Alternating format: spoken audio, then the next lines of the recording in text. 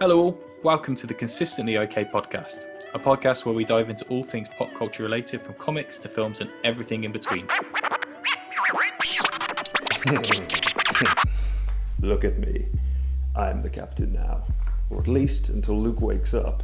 So everyone, welcome once again to another episode of the Consistently OK podcast, a show that blah blah blah, something about setting the bar really, really low. Whatever. Anyway, my name's Harry, as you know. Luke's unconscious, and Nick is tied to a chair. So let's see how this goes. Good. Talk to me. How to start this? So now that Luke's gone, we can discuss the real stuff. The meat of the movie. Yeah. Left for the best one. So this is just my plan from the beginning, was to just slowly just force Luke out, and then it'll be my podcast. So you're also on the block. So like, if this is the first time this will happen, but eventually you and Luke will both have to go. It will just be left with me. It's just going to be steer this ship. Yeah, talking directly into a camera and microphone. Intensity. Yeah, it's going to have video as well as audio, because obviously people need to see this face. Intense. Anyway. Okay, so I guess because Revenge of the Sith is all three of our favorites, I think we should just dive into like why it's our favorite. And I think probably the best place to start for that would be the start, in that.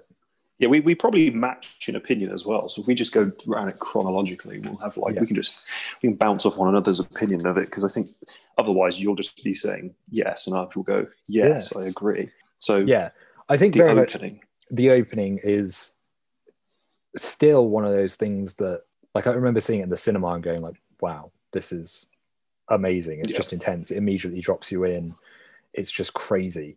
And I remember the camera angle. It starts off being really cool as well, though. Are you like underneath the ships or something? Yeah, because they cross over, don't they? Yeah, and then you follow the starfighters. Yeah, whatever way it is. I think you're looking down. Yeah, because there's the classic shot they always do in Star Wars with like a Star Destroyer coming into shot, and you basically it's sort of the same thing, but I think it's two-star. Is it two-star destroyers crossing? I think it is two, because then it reveals like the whole battle, and you're just like, oh my god.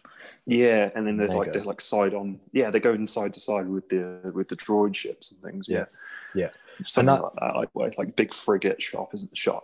Yeah, and the score's great. It's just instantly you're just in this position of like, oh fuck, this whole thing is kicking off, and it's a very engrossing, and for me it kind of sets the pace of the film in the same way that I was saying Attack of the Clones is kind of slow and it trudges through what it's doing.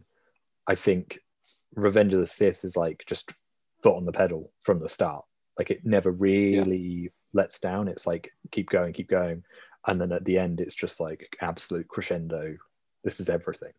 I would say at this stage, though, I think that a lot of like what Luke said earlier, a lot of the success of the third film is that the plot is essentially already written, where everyone knows it's the point where Anakin's got to go bad. So it's just how you lead up to it. It's obviously been written really well to like pace the way you say, but the plot I don't think was ever an issue, because it's going to start with the ending of the Clone Wars. So you've just got to you've got to connect the dot between how the Clone Wars end and how that fucked Anakin. Yeah. And it's like, I'm not saying anyone could have done it, but I feel like that's the easiest plot of the three to have written. Yeah. But the payoff is great.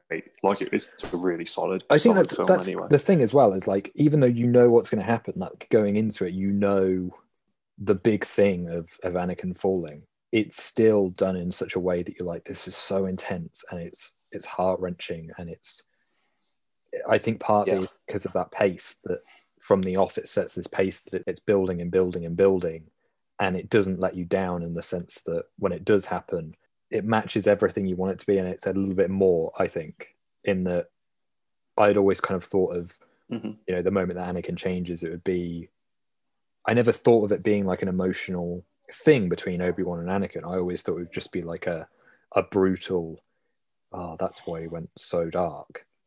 But it's brutal in the sense that visually it's savage, and also emotionally, like, their relationship is heavy. And I, going back to the start, it dovetails in the start of it is very much them working together and them combating through this battle and going to get Dooku and all this stuff, and then it ends with the two of them against each other.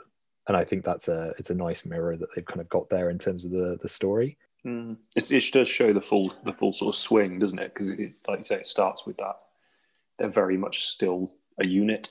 Yeah. And then very quickly the film manages, and the thing is, it's quick, but it's done very quickly, rather, throughout, 2 hours worth of film? Yeah. But it feels correct, doesn't it? It's very well paced. It doesn't feel rushed. No, God, no. The pacing is perfect, and I think the opening sets that. Maybe that is thanks partly though to a lot of the things the other two prequels did. Like, you've already had a lot of the ground. I mean, obviously you've laid a lot of the ground already, but I think the third one doesn't have to sort of explain a lot, because you've already whether you like the other films or not, you've basically been given an introduction to all of Anakin's struggle, essentially. Yeah. So the only new struggle in this, of course, is that he believes Padme is going to die, which is obviously the big one. But it's I think the success of the emotion between Obi-Wan and Anakin is because you have seen them on screen now for two films, and you've seen them both age. Like, Ewan McGregor looks like a child in the first one, like so young when you rewatch it, and then obviously in the second one he's kind of bit of a beard but older, and then it's well done with obviously makeup and things, and the way they've styled him with his beard and that. But you do feel like even though it's only they've been released over the span of a couple of years, you do feel like it's been a long time. Yeah. So it works really well. That's something that I definitely would give it credit for, actually, in the sense that with something like Rings, which I mentioned earlier on, with that, I guess because that was like a yearly release. I'm pretty sure that was like one in 2001, one in 2002, one in 2003. They came out quick, yeah. Yeah, whereas with Star Wars, it was like one in 99, one in 2002, one in 2004, 5? I don't know. I'm so bad with dates. Let me just double check, but I think Revenge of the Sith might have been 2005, which is like a 3-year gap between Attack and Revenge, which is a long... Yeah, it was 2005. So it's a long break between those films. Wow. So, so I feel like, again, it does do that in that you do feel like you've been on a longer journey with these characters. Maybe as well, it gives you a little bit of time to sort of get over anything you didn't like about the last film as well. Do you know what I mean? Yeah. Like, you're not going straight into the next film carrying any negative weight, because I feel like I definitely was with the sequel, the newest trilogy of Star Wars films, because I really disliked Last Jedi. Last Jedi's, yeah. And then it was so soon it felt that I watched Rise of Skywalker. I was already carrying the baggage of the things I didn't like. So I was almost like ready to not enjoy the film. It's like, if you know what I mean. And I think Rings did really well because they were all great. So whatever the gap was going to be, it would have been fine. There was nothing I had against any of them. But with, like you say, with the prequel trilogy of Star Wars, there's the two like iffy. It's like a rocky start. It's not hate. You don't hate it, but you're not fully like, that was a 10 out of 10 film each time. I think the gap between Clones and Revenge of the Sith is long enough that you're just going into it with the things you liked or knowing where you're picking up from. And because the plot, you already know what the plot is before you watch the film. If you know anything about Star Wars, you're not worrying about any of the things that have been, other than the parts that are significant to the plot, which don't offend you at that point anyway. It's not like you have to carry, like I wouldn't be carrying over any of the cringe I thought with Padme and that, because that's been and done. And it's relevant only to the point that they're in a relationship. There's nothing, the CGI can't haunt you a film down the line if they fix it, which they did. It's way better in Revenge of the Sith. Yeah. So it's sort of like you go into it with completely fresh eyes because it's had a good gap between. I feel like it sort of healed itself for a lot of people. Yeah, you're probably right there, and definitely, again, kind of reiterating the kind of opening scene here. I think the opening scene is very much a reflection of that it's just after Attack of the Clones, which is very, like you said, the plot of it is good, and it's a clever storyline in that it does set up how everything is going to play out. the execution on it means you sort of trudge through it. But then Revenge of the Sith is just bang, straight away open. Here's an action scene. Here's the death of Dooku. Here's Grievous. Here's the downfall of Anakin. And then it's just basically straight into like, here's Anakin, Obi-Wan. It's pretty quick to kind of go through everything, but it does it at a great pace. And I think because you've got that time away from the slowness of Attack of the Clones, it hits you even more. That you almost go into the expectation that you're like, this is going to be a little bit slower until the end, but it's not. All the way through, it's just this kind of bombardment of fuck kind of moments. Yeah, it does have a really good pace throughout. Yeah. I think the other interesting choice is to kill off Dooku so early. In the, I mean, it's within the first half an hour of the film, maybe even the first like 20 minutes. Did you see it coming when you watched it? I don't know. The first time, probably not. The first time I was probably like, he'll die at some point, but I didn't see it coming so quick. Again, talking about poor kind of dialogue choices, Revenge of the Sith does have its downsides in that I do think the dialogue in that scene isn't the best in that. Yeah, there's some rope, isn't there? Yeah, I think the minute, Anakin goes to kill him and some guy who's supposed to be like a politician, senator guy is like, execute him. Pulling strings. You wouldn't, wouldn't you be a bit like, what? Like that's... Yeah, that did jump out as a weird decision, Anakin. I can't think of a scenario where I've got my worst enemy on his knees with no hands, let's add, no hands, no weapon. I've got his weapon and my weapon crossed across his neck, ready to cut his head off. And I've paused because I thought, I'm a Jedi, I don't just murder people. And then like some politician who I know since I was a kid, but not really like a dad or anything, just goes, do it. I think my brain would go, nah, what? I don't think it would just push me over the edge to cut a guy's head off. But, he's got to go downwards. I think at the very least... Maybe that's why Anakin's Anakin. Yeah. There would definitely be a conversation there of like, wait, can we just talk about it? What did you say? Like, did you just tell me to murder a guy? Yeah, and the thing is, he goes, even like retorts, and he's like, I shouldn't, it's not the Jedi way. What does he say? He just say do it, doesn't it? Yeah. And that is enough, which I don't know. Maybe it's the fact that he is like the hidden Sith Lord and he's got some sort of power of mind over him. But yeah, it did seem too easy, didn't it? But I guess they had to push it somehow. Yeah, that's probably like, I guess the downside of that quicker pace is that stuff like that isn't necessarily fully fleshed out. Yeah. Especially in the way that it happens as well, like where it's like Obi-Wan and Anakin go in and then Obi-Wan just gets like thrown and like is knocked out effectively. There's a very poor bit of CGI actually then, which we haven't thought of, when like Count Dooku sort of pulls down that bit of bridge and it like Obi-Wan and it shoves him across the floor. It doesn't look great. And also the size of that bit of stuff he pushes onto him, it would just crush him. It's like that's not just like a shunt across the floor. That's your flat. Like Obi-Wan would be in a wheelchair for sure. Like man, it's hectic. Yeah, but it helps to get the rest of the film. I think that's the thing. It's like that is like a poor moment, but then the stuff that you get from it that is because of it is much better. You can kind of sort of forgive it for just how good the rest of it is. Yeah. So it's where it leads more so. Yeah, definitely. And again, there's no kind of like Anakin Padme weird romance stuff in this really. It just feels natural, doesn't it, in this one? Yeah. Like there's nothing about their romance that, what did I say before? I can't remember the wording I used, but yeah, it's just removed, isn't it, from what you saw in Attack of the Clones. It's not too like heavy. It just feels natural. It definitely feels like it's just an integral part of the story. It doesn't feel like an add-on or like a. I mean, I'll completely retract if it was the case that if that was the angle they were taking, because if it was that they wanted them to be like immature and silly, and to move on to the next chapters and be quite serious, then all the credit to Hayden and Natalie Portman. Mine's gone blank. Natalie Portman, for acting it, because it comes off like that. Yeah, definitely. But yeah, I just felt like I connected more with it in Revenge of the Sith. But Yeah, that works solidly throughout. The other thing that Revenge of the Sith does well is that it gives Palpatine the spotlight for a lot of it.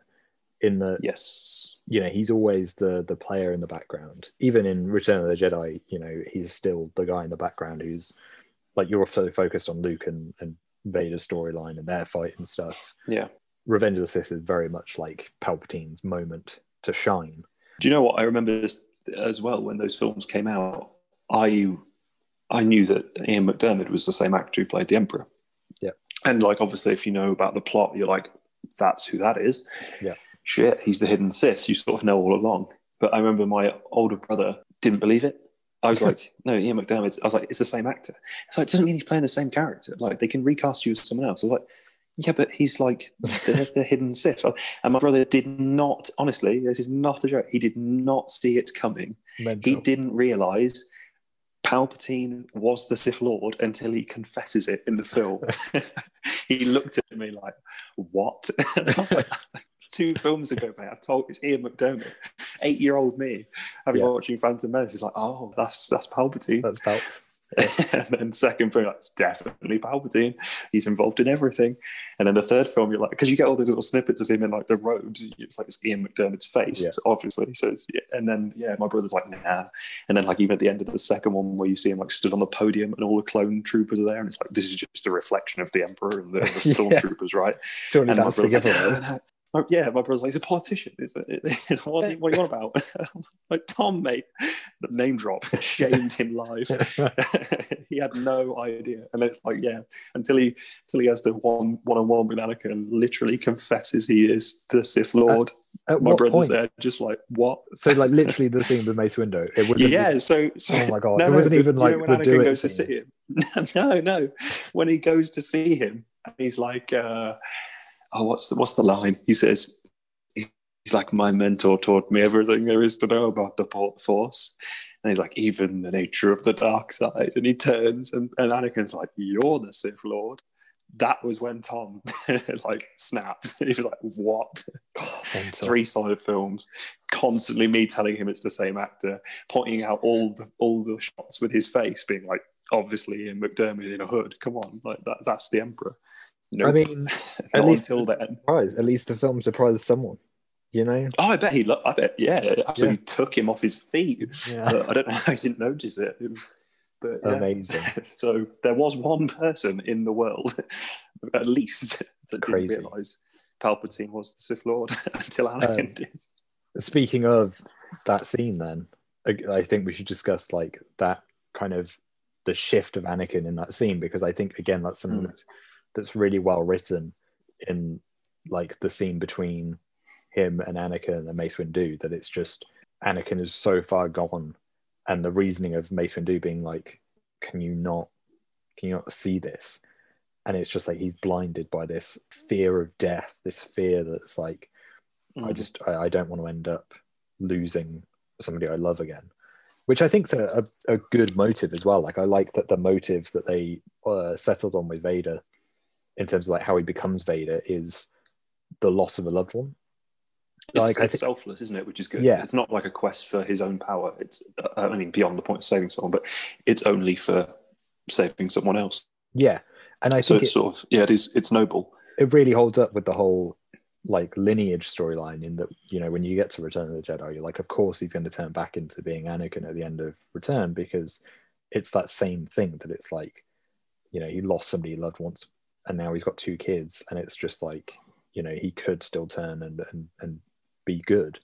And so that fight is there for him. It's a nice mirror. I think that's the thing that Revenge of the Sith does so well, is that it mirrors a lot of the moments in the original trilogy, that it's just like it's giving those moments on the other side. So I think that scene is just such an integral moment to kind of point out and say, I think it really dives into the complete turn of Anakin. Also gives you the best Emperor moments, the I'm weak. It's like the perfect meme. Yeah.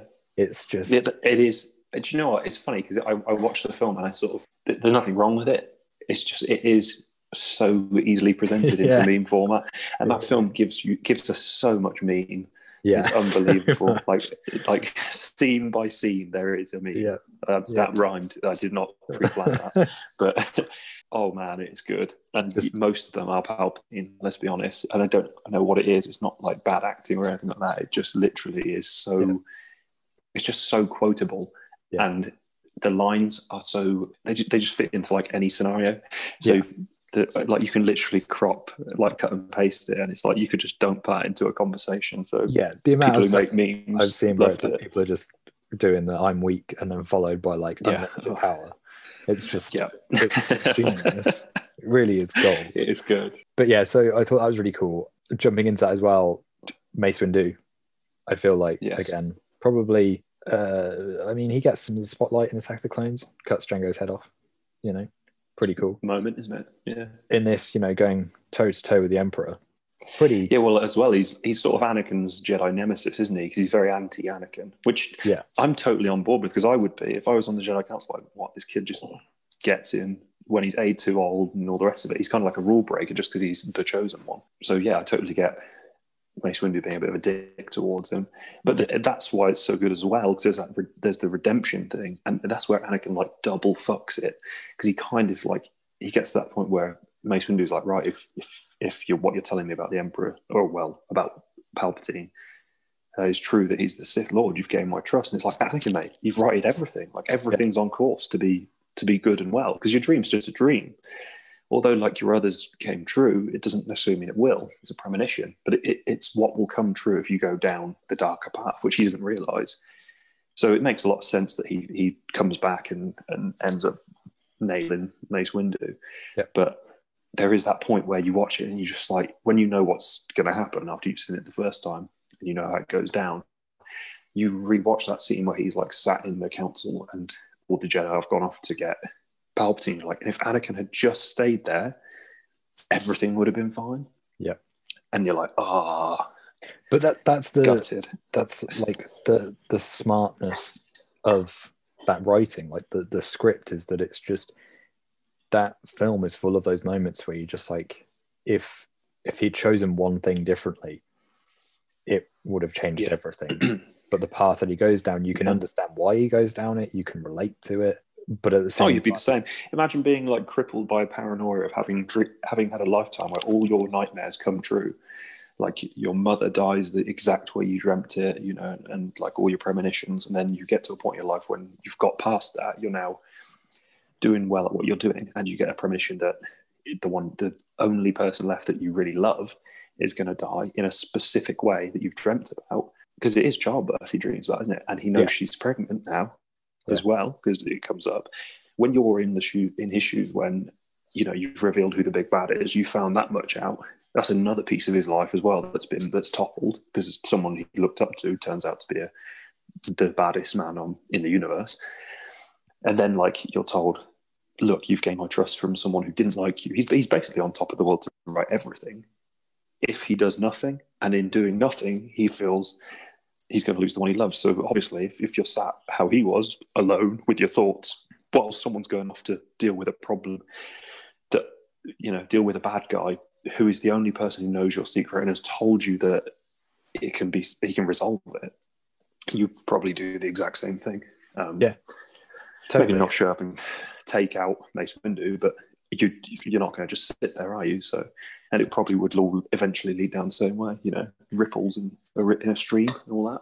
Yeah, it definitely is. And it's that kind of seeing that fight scene between Palpatine and Mace Windu is very much just the last straw in Anakin making the decision to go down that route. And so it's like, fuck. Going off of that as well, do you reckon, because they keep talking about Mace Windu being like in another series or something, like bringing his character back, do you reckon he died? Do you reckon? I mean, like, you look at it and you're like, he's having your arm cut off or hand, not going to kill you. Like, that's fine. And he gets electrocuted big style, and you're like, that's usually a certified death. But it's Star Wars. Plenty of other people get electrocuted. Like Luke gets electrocuted by them Force lightning for longer than Mace Windu does. So you're like, yeah, sure, that's probably not fried him. But then he does get tossed out of a across the window city. that's like a million miles high. So my instinct is like, he's dead. But I'm not against the idea of him being alive, if you know what I mean. Like, if you look at what the rest of the planet's like in all the other films when they're on Coruscant, it's all very high. So he's got a long way to fall. Yeah. So being a Jedi Master, maybe he can pull some shit out the back. What I've always kind of thought about it is that if they did bring him back, like, I don't think they'd do this because I think it's a little bit too dark, but I really like the idea that if they make did him a bring baddie. Yeah, but because Anti-hero. Yeah, because, for sure. but because he's got amnesia. Like the attack, like both the electrocution and then the throwing across Coruscant, left him with amnesia. So he sort of Just wakes that little wound, like not knowing who he is, and then he gets involved in like the seedy kind of underground of Coruscant at the time of the rise of the Empire. So it's like he's just got to kind of build his thing, and he becomes like, I'd love to see, in the sense that if they did like a Crimson Dawn series and they followed the Darth Maul kind of underground crime syndicate, wouldn't it be really cool if one of those other syndicates that's running is Mace Windu, and you'd be a bit like, fuck, because then it also see it working at a dark angle. Yeah, a really cool moment where like he remembers who he is or something, and that would be such a touching moment to just be like, fuck, he just goes off on one and murders everyone in his Yeah. in his syndicate, because he's like, these are bad people. Yeah. I am not. I mean, it'd be cool. I'm like I say, I'm not at all against the idea. I love Samuel L. Jackson, and I think he was a really cool Jedi. So why not? Yeah, Why not? I think anything is justifiable in sci-fi, isn't it? Let's be honest. Like, they've done crazier twists than people dying, like big style, and brought them back. So yeah, why not? Like, I'd be up for it. I wouldn't be against the idea. I think my logic says he would have definitely died, but inside I'm like, yeah, fucking bring him back. I'm not gonna freak out. Could it be cooler, like, if he rocks up in the Obi-Wan series? Obi-Wan's like, where you been, mate? And Mace Windu's just like, dude, you would not believe the shit I've put up with. Mate, I kind of like it, but at the same time, my vision of the Obi-Wan series is very skeletal. I like the idea of it being bleak. Do you know what I mean? I do as well, because essentially he's isolated. But we'll see. Yeah, I mean, I'm open to Sam Jackson stepping back in and doing something with it. Just before we go into the final bit of Revenge of the Sith, because I really want to talk about that final fight, because it's like the go-to emotional core between friends and brothers that I always talk about. I think it does it so smartly. The Obi-Wan series, I think it's probably a good space to kind of talk about it. Like, we did it a little bit on the last podcast, but I think because Revenge of the Sith is so close to what they're going to do with the Obi-Wan series, I mean, you've got Hayden Christensen back. I assume as Vader, but that was a big bit. But it could be like flashback to Clone Wars as well. You know, they could do bits there. But he still looks super young, so do whatever they like. In terms of that series, I think you and I have talked about it before, where we both said it would be cool if it was a little bit like Logan, in that it was like, you know, that kind of the loner on his last kind of mission, his last thing that to kind of get him through. I don't know how much they're going to go down that route, and in my head, it's really hard to take Obi-Wan from Tatooine, because he's there to look after, like, to watch over Luke. Yeah. Like, how much can you give Obi-Wan room to explore on Tatooine? How much can you do on there? Yeah, it's tough, isn't it? Because, like, I think there's a lot that could go on, because they can do what they like with Tatooine. The place is crazy. Yeah. But, yeah, it does ground him a lot. And I think it would work with a plot like if it was Logan-esque, like we said, because it's quiet, and being in the desert is quite desolate. They can easily run with that. But then it's like, what do you do within those confines to not make it, for it not to be boring? Because his mission's not going to change throughout any of it, because he's just looking over Luke. So what happens in between? I don't know. I wonder if they bring Darth Maul in and do a live action version of the scene where he kills Darth Maul. Possibly. I mean, like, the setup for that. Yeah, I didn't. Was it Clone Wars or? Yeah. Oh no, it might be Rebels. I It don't must know. be Rebels. I only saw they do it. I've seen the clip, but it's basically Darth Maul. Yeah, it is locking Rebels up actually, because it's after the Ezra thing. I wondered that too before I watched it, and then when I saw it, I think it would be too hard to write that in to the series without it kind of like jarring a little bit. I mean, they might do it, but I think it would jar too much with what they do. I like the idea of with Vader, if they did it as like in the same kind of like parallel of Logan being haunted by like what happened at the mansion and being around mutants. I'd love it if Obi-Wan is haunted by Vader, but that'd be clever. I don't know how it works considering they haven't encountered each other again. I don't know how you do that. True. I do like the idea of that. They could also. My big one, I think, is Qui-Gon Jinn. I think that should be integral because it's a big point that Yoda makes, where he's like, "I can teach you how to communicate with your old master." Yeah, that's got to be in there. Yeah. I know Liam Neeson said he's open to it, but hasn't heard anything yet. But that means nothing. That means you may as well be in it for all intents and purposes. Like spoilers, you're not going to drop a spoiler yourself, are you? So I feel like that's got to happen. And then the Darth Vader thing, I'm sort of like, I don't want him to meet Darth Vader because I feel like it would detract from A New Hope where he meets Vader. It's like I want that to be his first meeting. Do you know what I mean? Because it's like his first time meeting him, and that's it. I feel I wouldn't be opposed to Vader being in it, but I'd more have it as like almost like what's the word, like a back and forth between mental thing, like they use like within the Force. So maybe Anakin is Darth Vader, but to Obi-Wan he's presented as Anakin. Yeah, and then kind of like the vice Kylo versa and Rey relationship kind of thing, like the talking similar to that. Yeah. I think I'd like that because you could have a constant battle of like him basically fending off Vader from finding out where he is, which could be something like, say, that the Qui-Gon's tutoring him how to do, which could be interesting because then you've got an arc of like learning with Obi-Wan, because otherwise, because he is a Jedi Master, so it's like there's not really a whole lot to learn. Yeah, to kind of like develop there. Yeah. So, but the only thing like still to learn is how to become a Force Ghost, right? Because that's the last thing. Yeah. So I feel like there could be a lot of that would be really cool as well if like a lot of that series is about Obi-Wan like accepting death, like coming to terms with becoming a Force Ghost, you know, embracing that's his next step and not knowing when. But it could be very bleak, but it's just wondering how Disney will take it. Really, because you don't want it to be depressing, but I think if they made it hopeful, which they very much can, because there's nothing finite about becoming a Force Ghost. It's not like you're dead. Yeah, you're obviously just carrying on. So I think there's a lot you can do with it, and based on the way Disney and Pixar present a lot of their emotional content, no doubt they'll figure it out. But I feel like that's the angle I'd take with it. If I was presented an Obi-Wan spin-off series, I'd be like, it's got to be the Qui-Gon thing primarily, and then see where that goes. And I think bringing this into the prequels talk, I think their relationship is integral to giving almost that emotional core for Obi-Wan, because talking about that last fight, that fight is built up of like, it's an amazing looking fight. Like it's so quick, it's so visceral. I remember reading at the time as well that digitally they had to slow the fight down because the actors moved so quick that you couldn't quite see it.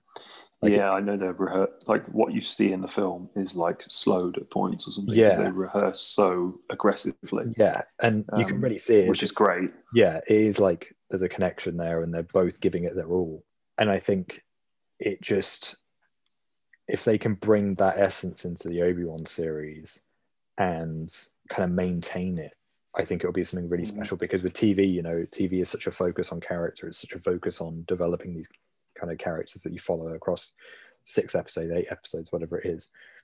If the essence of that fight scene is in the TV series, I think they're onto a winner there, because that fight scene, every time I watch it, it's just... There's one point in that fight scene that I find very jarring. Okay. And it pains me to say it because I don't dislike it, but it's one point where I just think it's there for purely for demo is there's a part when they both get up on a table and instead of going to strike, they both do like some flurry thing, and they're like spinning their lightsabers and spinning them behind their back. And so they do like a load of spinning with their blades and then connect. And it's like I'm 50-50 whether like that's an excellent demonstration of like nerve to see who breaks first. Like they're drawing their weapons, they're doing some fucking crazy shit and being like, who's gonna go, and they go at the same time, or whether it just feels like they put that in to show off. But I don't hate it, but it's like it's the only bit of the whole combat where I'm like, I don't really know what they intended with this. I think visually as well, there are bits where it stutters, but I think the bulk of it is incredible, especially when you get like that shot where the two of them like swing at each other and then they both like grab their hands and the lava kicks up and it's just there's so much like struggle and animosity in it. It's just so... Tell you what, you also get the I could be wrong, but what feels like the longest cinematic leap of all time is when there's that like section like that, going over the waterfall, and Anakin like even my brain goes, it's ridiculous, but I get so amped every time I watch it because it's so good. But you just like the things tipping over the waterfall, the lava waterfall, and the beam he's right on one end, and as it like swings over, he just runs the whole length of the beam and lunges like 2 football fields down the fucking lava river, and you're like, yeah, that's obscene. But so, and the best part is it's not even that he does that, he then lands on like a little droid, like it's like a hovering platform that's about a foot wide, and you're like, man, if this guy isn't the chosen one, I don't know who the fuck is, because that is single-handedly the greatest like acrobatic feat I've ever seen in anything. So impressive. I think as well, like when you get to the end of that fight and Obi-Wan, it's exhausting, isn't it? You do get to the end, you're like, but when Obi-Wan gets the high ground, that was a dumb move, wasn't it? And their dialogue, that is some of the best Star Wars dialogue. I think the back and forth between them, it's just so strong. It's the emotional chosen one thing as well. That's and he's like delivers the "you are my brother" line, and you just like, fuck. Did you ever play the? I mean, I played it on PlayStation, but I'm sure it was. I think there was a game for PlayStation 2. It was the Revenge of the Sith game, and you could play the last fight as Anakin or Obi-Wan, either or, and you could do. There was a cinematic they did for the game where you win as Anakin. So if you played as Anakin and beat Obi-Wan, it showed you what happens. I remember that. It kind of ruins all of Star Wars because Obi-Wan dies. I remember that being quite fun. Them just chuck you in like a... That was a cool game, actually. I thought it was pretty good for like a kind of video game movie tie-in. I remember playing that a lot and really enjoying it. It was decent, wasn't it? It was quite satisfying. I remember, I mean, let's not talk too much about the video game, but I do remember playing the parts where you'd attack the droids at the opening of the game, and it was really satisfying how, I mean, they didn't cut up exactly how you cut them, but they sort of fell to bits and like scattered about the floor. I was like, that was cool. It was a satisfying game. But when you get to that fight scene as well, and he delivers the kind of "you were my brother," I think that was the first time that it was like I'd thought of their relationship. I mean, at the time when I was younger, I didn't really think of it at all. I was just like, this is epic. But as I got older, I then started thinking, I was like, their relationship, it's sort of easy to kind of take it as like father and son, because Obi-Wan is older than Anakin in episode 1, and there's that a real gap between them, and then it sort of doesn't seem like there's as much of a gap in Attack of the Clones and Revenge of the Sith. But when you get to Revenge and he says that, it's like, oh, they were brothers. It wasn't a father-son thing. That was very much like they weren't friends. They were I tell you what's a really good thing to watch that summarizes this whole point, and summarizes all of Star Wars essentially, is on there's like the extras for the Mandalorian. There's a directing, I think it's a director's episode, and there's one where they are all round a round table. And is it Dave Filoni? Yeah. Is it Filoni? Or Dave Filoni. Yeah. Filoni. Yeah. I didn't know if I was pronouncing it right, but Dave Filoni sits there and he basically explains. I'm not going to even attempt because he did it so eloquently. He explains essentially the whole father-son dynamic thing. Plot, the dynamic that runs through all of Star Wars. Yeah. And it was one of the only things I've seen which it made me completely content with everything being the way it is. Yeah. For like just for like hearing someone explain Yeah, it. I know And exactly. it is, anyone's listening to this who hasn't seen that needs to just watch. I mean, first off, watch The Mandalorian. What are you doing? Yeah. But second off, watch the extras and watch the director's one where Dave Filoni explains it, because it makes Star Wars okay. Like, I mean, there's nothing wrong with Star Wars, but it makes all the things which you question make perfect sense. Yeah, it's such a good analysis. He really gets it, and I think he silences everyone. I remember all the. It's like afterwards, he thinks he's lost everyone. Yeah, he's like, "Oh, did I go too deep?" No, you basically just took like 4 minutes or less. It's probably less than that. It's probably like a minute, and you summarize Star Wars and like what it means in nothing. And that plays into what you're saying, like the dynamic with it, where you assume it's like a father-son thing, but it's not, because Anakin's never had a father. Yeah, and it's like the plot essentially condensed what Dave Filoni says is that Anakin becomes that figure that he's never had, essentially. Yeah, it's good. It is so smart, and like when he breaks it down like that, because I remember watching that, and like you say, I suggest to everybody who's interested in Star Wars, go watch the Gallery series on Disney Plus, because it's such a fascinating look at the creation of something that is Star Wars, but it's something of Star Wars that connects every part of Star Wars, whether that's the new trilogy, the original trilogy, or the prequel trilogy. It does so well to join them all together. And Filoni's comment about it shows you just how it connects. And it's hearing it from somebody who's writing on one of these shows who just understands it from a base level of going like, Star Wars is a lineage thing, and everything is connected. It does make you wonder, like, you sort of watch him say it, and you're like, shit, did I ever understand Star Wars? Yeah, like, it really is. You sit, I was quieter for longer than the other directors are in the video, because there is like a pause after he says it, because he thinks he's just spun everyone out, like he's gone too nerdy. And they're all just sat there in awe, like, oh my God, you've made sense of, 9 films now in such a short space. Well, no, he only rediscusses the prequels and originals. So it's 6 films worth of explanation, and he condenses it into nothing and makes it, and it's so perfect. And I remember I was there after watching, and I sat for like a solid 30 seconds, just like, oh my God, like that's genius. And I'd never looked at Star Wars with the same perspective. Before Dave Filoni said that. So, and it plays a huge part in what you're saying about Revenge of the Sith, with the brotherhood. It's dynamic, because Obi-Wan, like Dave Filoni says, isn't a father figure, and that's the reason why he could never save him. Because from the off, Obi-Wan never wanted to take Anakin on. He's like, it's another. He considers him like another pointless. He says he considers he's another. I picked up another useless life form. He says it about Jar Jar, but another useless life form is the initial useless life form he believes is Anakin. He says it about Anakin because they've picked up Jar Jar. Sorry, so basically he didn't want Anakin on board from the off. So it's like he is a brother figure, not a father, and it's why he fails him essentially.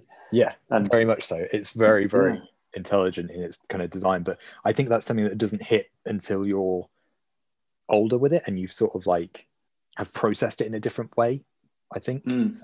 It literally didn't hit till I'd seen the Dave Filoni thing for me. Like, I always remember watching it, and I never misunderstood anything.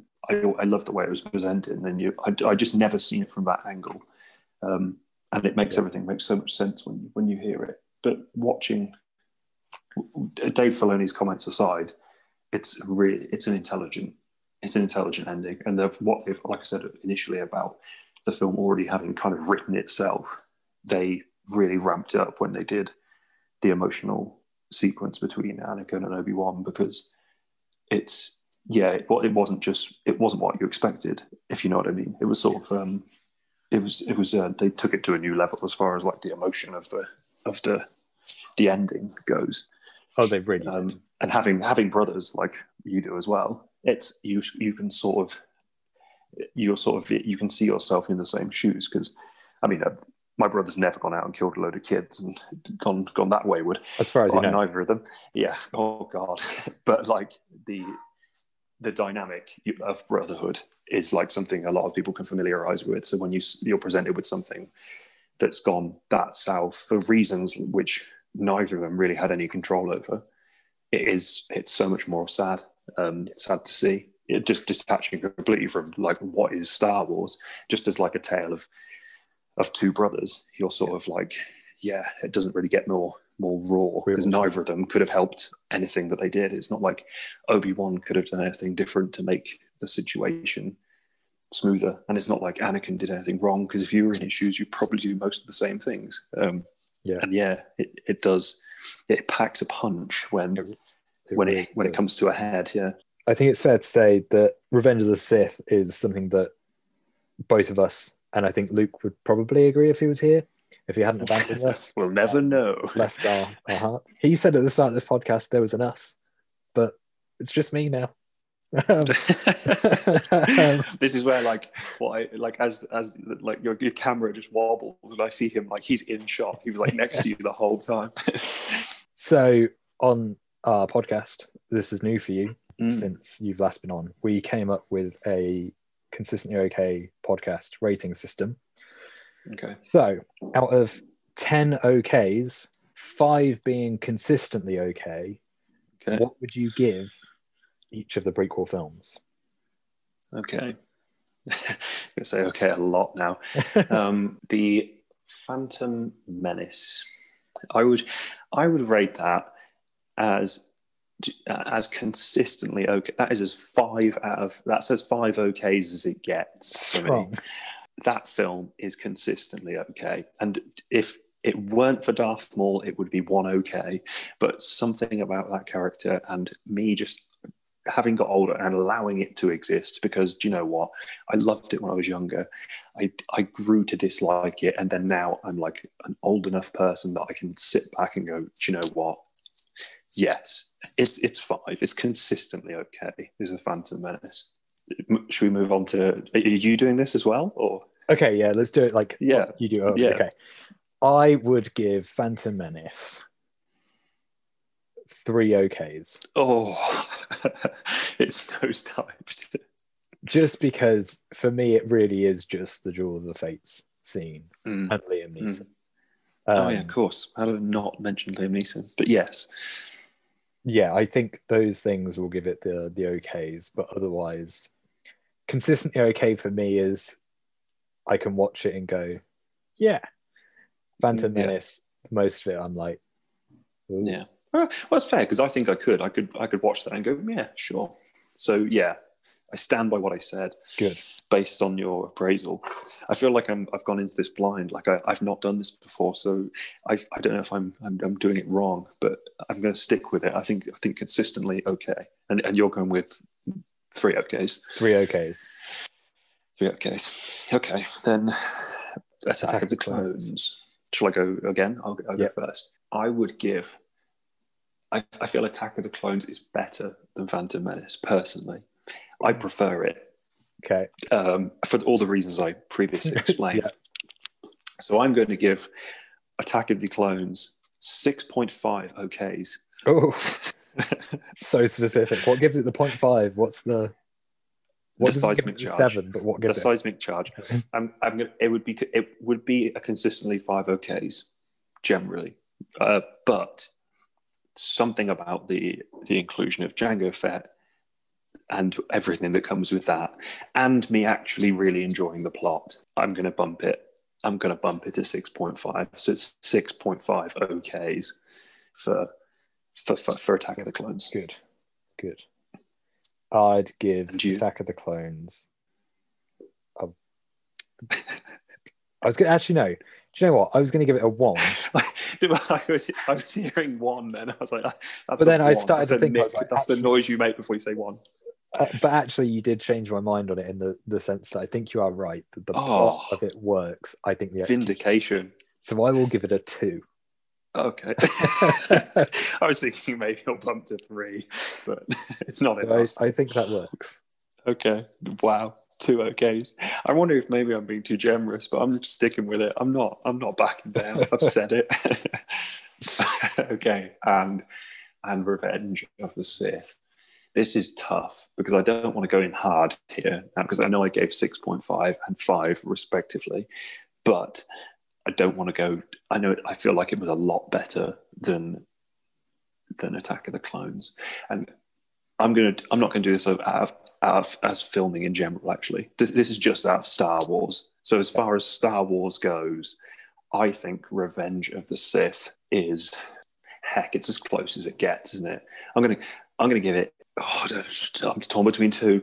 I'm just gonna give it straight up 8 OKs. 8 out of 10 OKs. That's what I'm gonna give it. Yes, done. Strong. 8 OKs. I'm going for a 9. I was torn, but I'm sticking with the 8. Good.